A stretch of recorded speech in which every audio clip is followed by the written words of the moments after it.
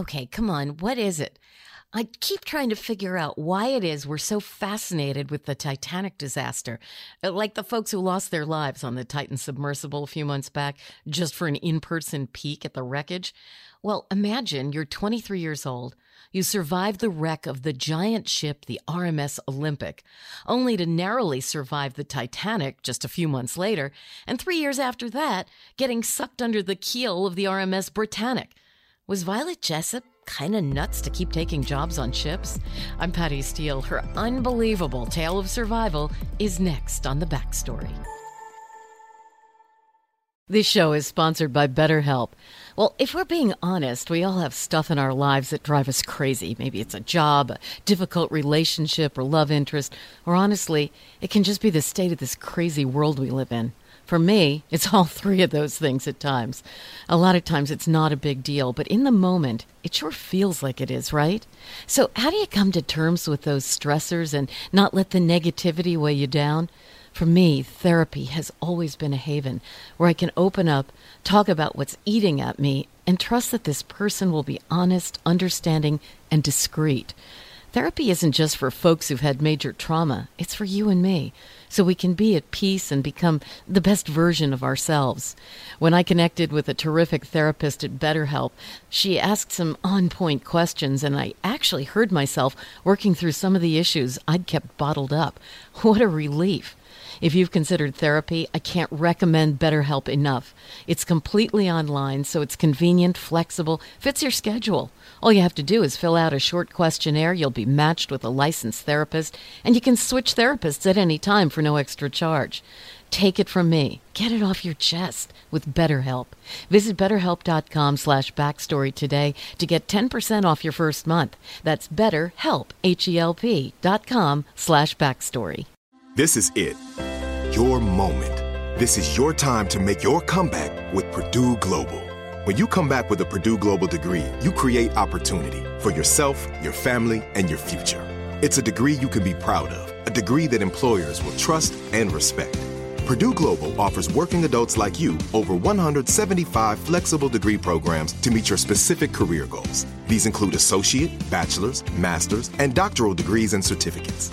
Purdue Global degree programs range from nursing to business to communication and more. Whatever your interest, we have the degree that will move you forward. You have the knowledge, you have the experience. Now it's time to get credit for the work you've done and earn the recognition you deserve with Purdue Global, Purdue's online university for working adults. You know you're worth it. We do too. So don't wait another second to get the degree that will take your career to the next level. Start your comeback today at purdueglobal.edu. The Backstory is back. We are obsessed with the wreck of the Titanic, and that was true long before the movie. Is it because something that was so impossibly beautiful could have led to such impossible tragedy? Maybe. This is a story about a Titanic survivor who spent her entire career working on these gorgeous ocean liners, only to be involved in 3 shipwrecks right early on, getting dumped into the sea more than once, and even cracking her skull on the keel of one as it sank. Beginning in 1911, 23-year-old ship's nurse and stewardess Violet Jessup spent 4 decades at sea.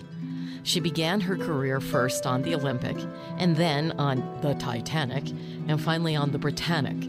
It's spring of 1911. Violet has just started working on the brand new RMS Olympic. At the time, this thing is like the biggest ocean liner in the world. But this'll creep you out. The ship's captain is Edward Smith. A year after Violet began working for him on the Olympic, Captain Smith was made captain of the doomed Titanic. Anyway, the Olympic has its maiden voyage in June of 1911, and it heads from England to New York City. It is a massive success. Like, at least 10,000 people show up at the dock in New York City just to get a peek at it. Everybody wanted to see it, even if they couldn't afford to travel on it, which most people couldn't. The Olympic makes a number of successful cross-Atlantic trips, and the owners, they were the White Star Line, used those 5 trips to promote the upcoming launch of the White Star's next big thing, their next big ship. That was the Titanic. Just 4 months after her maiden voyage, the Olympic is out to sea. sailing parallel to a big British Navy cruiser, the Hawk. Captain Smith has the Olympic make a sudden turn, but the Hawk is sucked into her draft and slams into the Olympic, tearing 2 big holes in its side. Kinda eerie, not much different than what happened to the Titanic less than a year later. Anyway, even though she's heavily damaged, the Olympic isn't far off the coast of Great Britain and manages to get back to dock.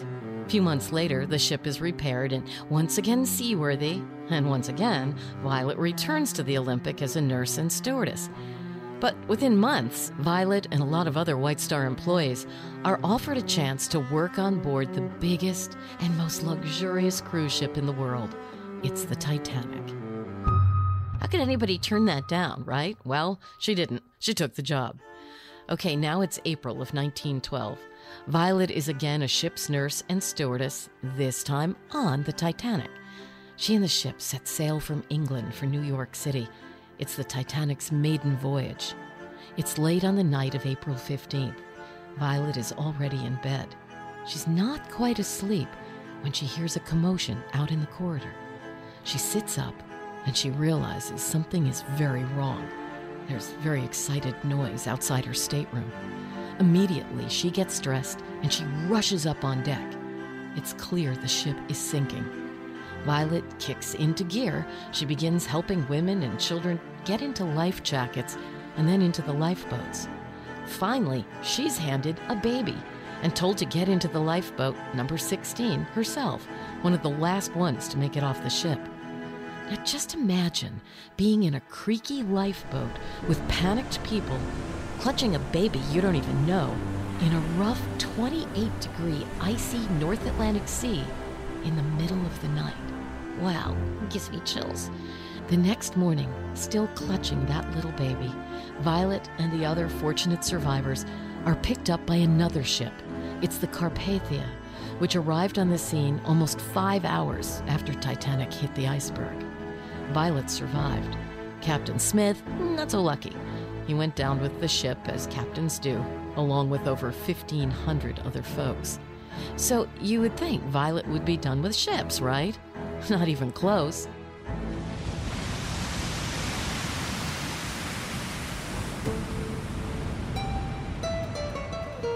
After surviving the wreck of the Titanic, she went back to work on the Olympic.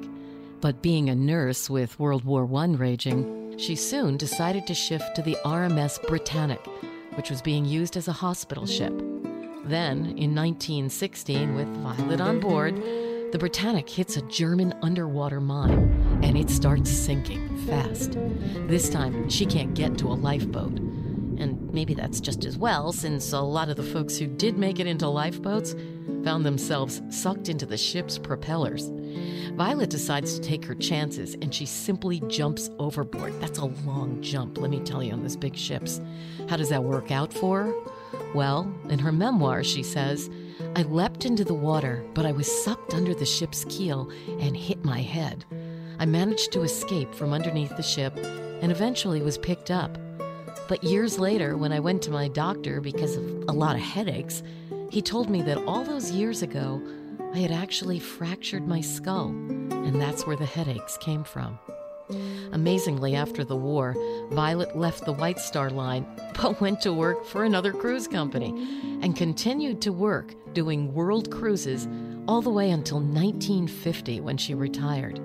She died in 1971 at the age of 84. One gutsy woman with a lot of great stories, right? After having jumped from not one, not two, but 3 massive ships and lived through it all to share those tales.